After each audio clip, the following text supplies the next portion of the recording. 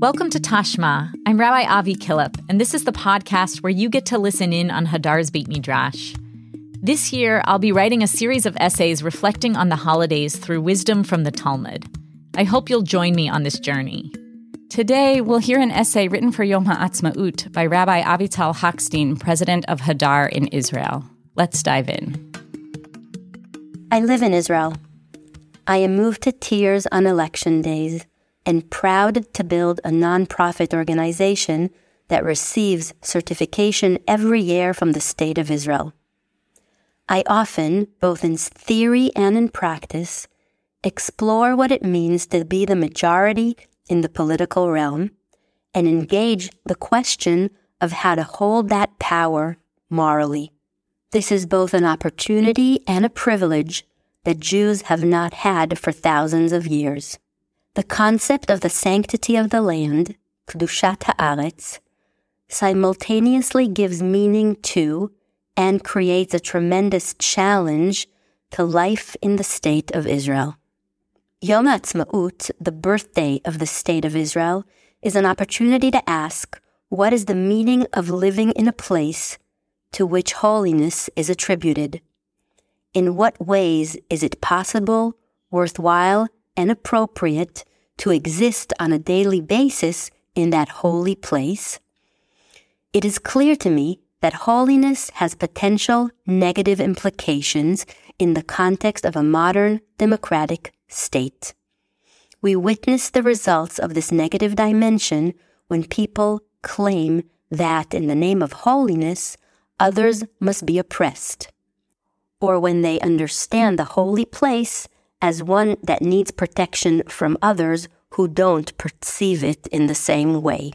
For me, Yom Ha-Atzma'ut is an occasion to ask what possible implications there may be that can give meaning for us today in the state established in the Holy Land.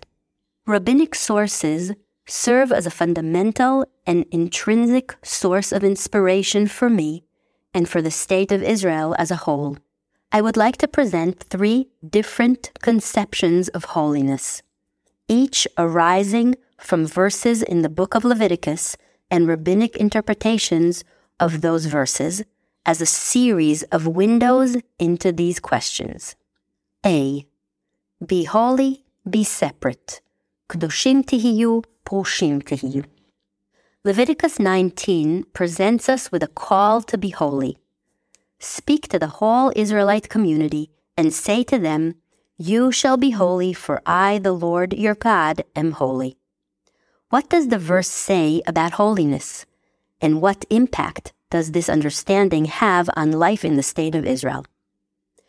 The interpretive tradition understands this as a call for differentiation or separation.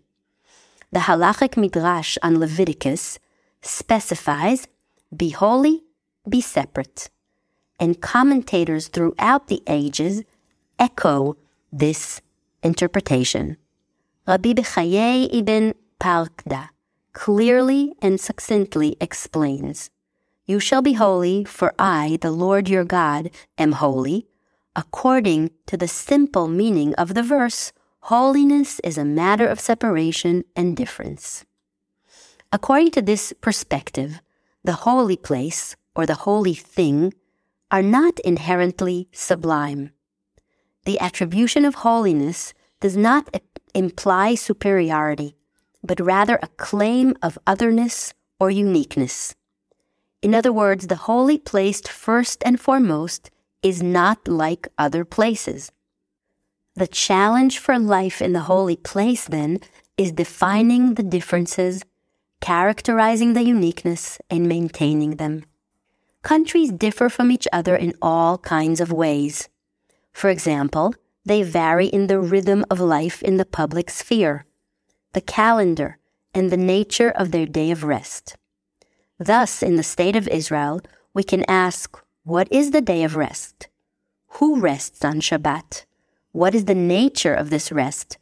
And how do we ensure rest for everyone? How will we take care of those who do work on Shabbat? And more. Countries also differ from each other in the nature and manner of the demands for the common good that they impose on their citizens or residents. What will taxes look like in Israel? From whom will we demand? How much and how? How will we distribute resources? According to need, to contribution, or to some other criteria? Will we require service and contributions other than financial ones?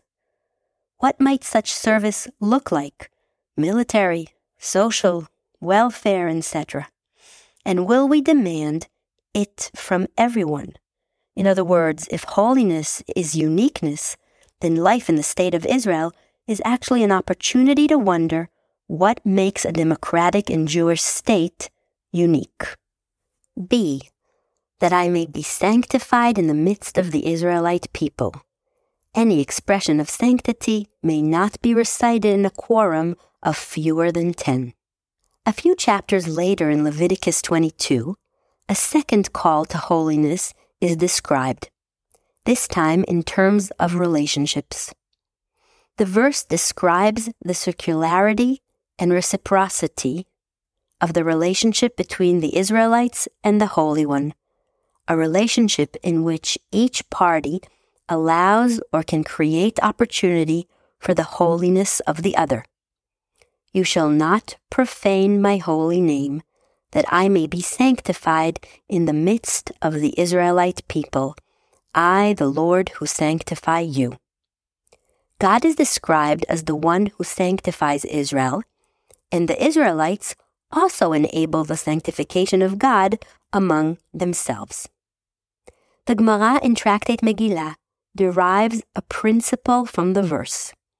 Any expression of sanctity, דבר שבקדושה, may not be recited in a quorum of fewer than 10.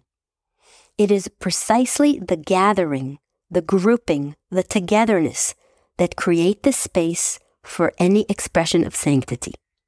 Expressions of holiness cannot be done alone. This perspective characterizes the holy place as the place of togetherness, the place of gathering, the place where there is a possibility of meeting. The shared space is the holy place. A holy place, therefore, poses a challenge, a threshold we strive to reach, the creation of a space of togetherness, one that allows for the existence of a collective, where human beings, each in the uniqueness of their creator, can exist together. In a national and political sphere, where there is a majority and a minority, where there are Jews, Muslim, Christians, and members of other religions, where there are Jews, Arabs, and Palestinians, where there are people on the right, center, and left, and many from diverse origins, how can we be together? How can one express or acknowledge the sacred even if one disagrees? Even if one's narratives and understandings include blame and shame, such as exists between Sfaradim, Mizrahim, and Ashkenazim, between Jews and non-Jews. How do we create a language, a country, an atmosphere in which there is a readiness to join together, to create and build a collective? Will our collective be narrow, one-dimensional, and reflect similarity? Or will it manage to be broad and out of loving curiosity to create a holiness made of a broad and diverse collective? In a country with the potential to be a holy place, these are existential questions. C. But you may eat whatever the land during its Sabbath will produce. Only a few chapters further on in the book of Leviticus, we are provided with a third and different definition of holiness in general and the essence of the holy place in particular. Here, the place is characterized not by uniqueness, nor by togetherness, but by a negative quality, lack of ownership. This definition arises, among others, from the laws of the sabbatical year and the special treatment of produce grown during the Shemitah.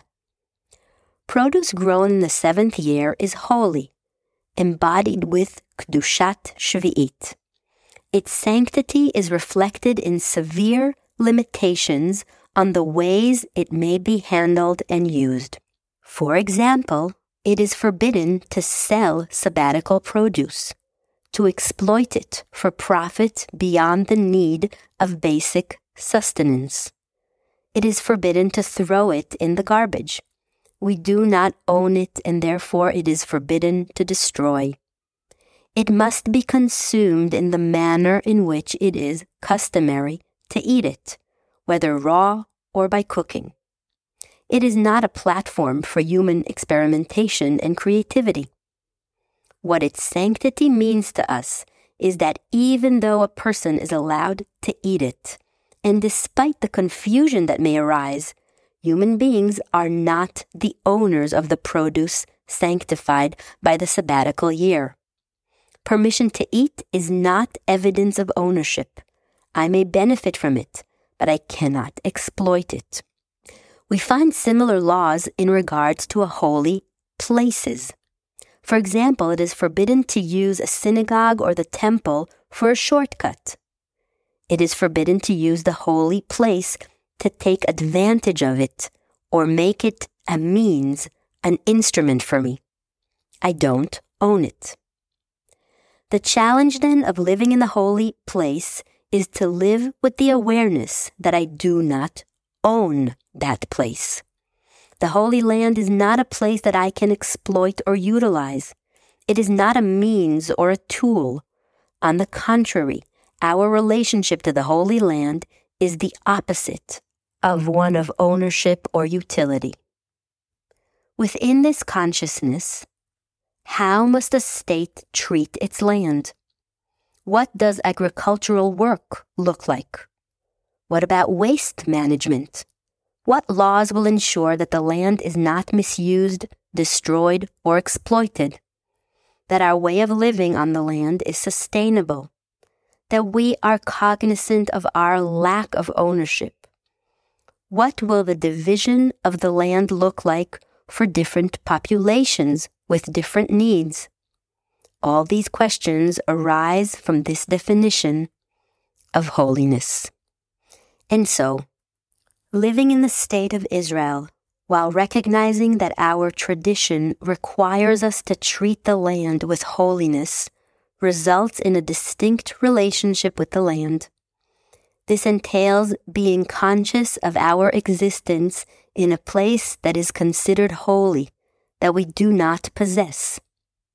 It demands a heightened awareness of being a unique place, one that requires us to define and maintain its distinctiveness. Lastly, it means being present in a place that has the potential to be sacred if and when we can all gather in it together. How do we design a public space and set of laws and values that allow such a broad and substantial togetherness? What realms might we choose to leave mundane, chol, realms where we are more separate, utilitarian, and typical, average or universal, rather than sacred and unique? These are all the questions of the hour. Our producers for this podcast are Sam Greenberg and Jeremy Tabak. Thank you to David Chabinski for editing this episode. I'm your host, Rabbi Avi Killip. It's been a pleasure to learn with you.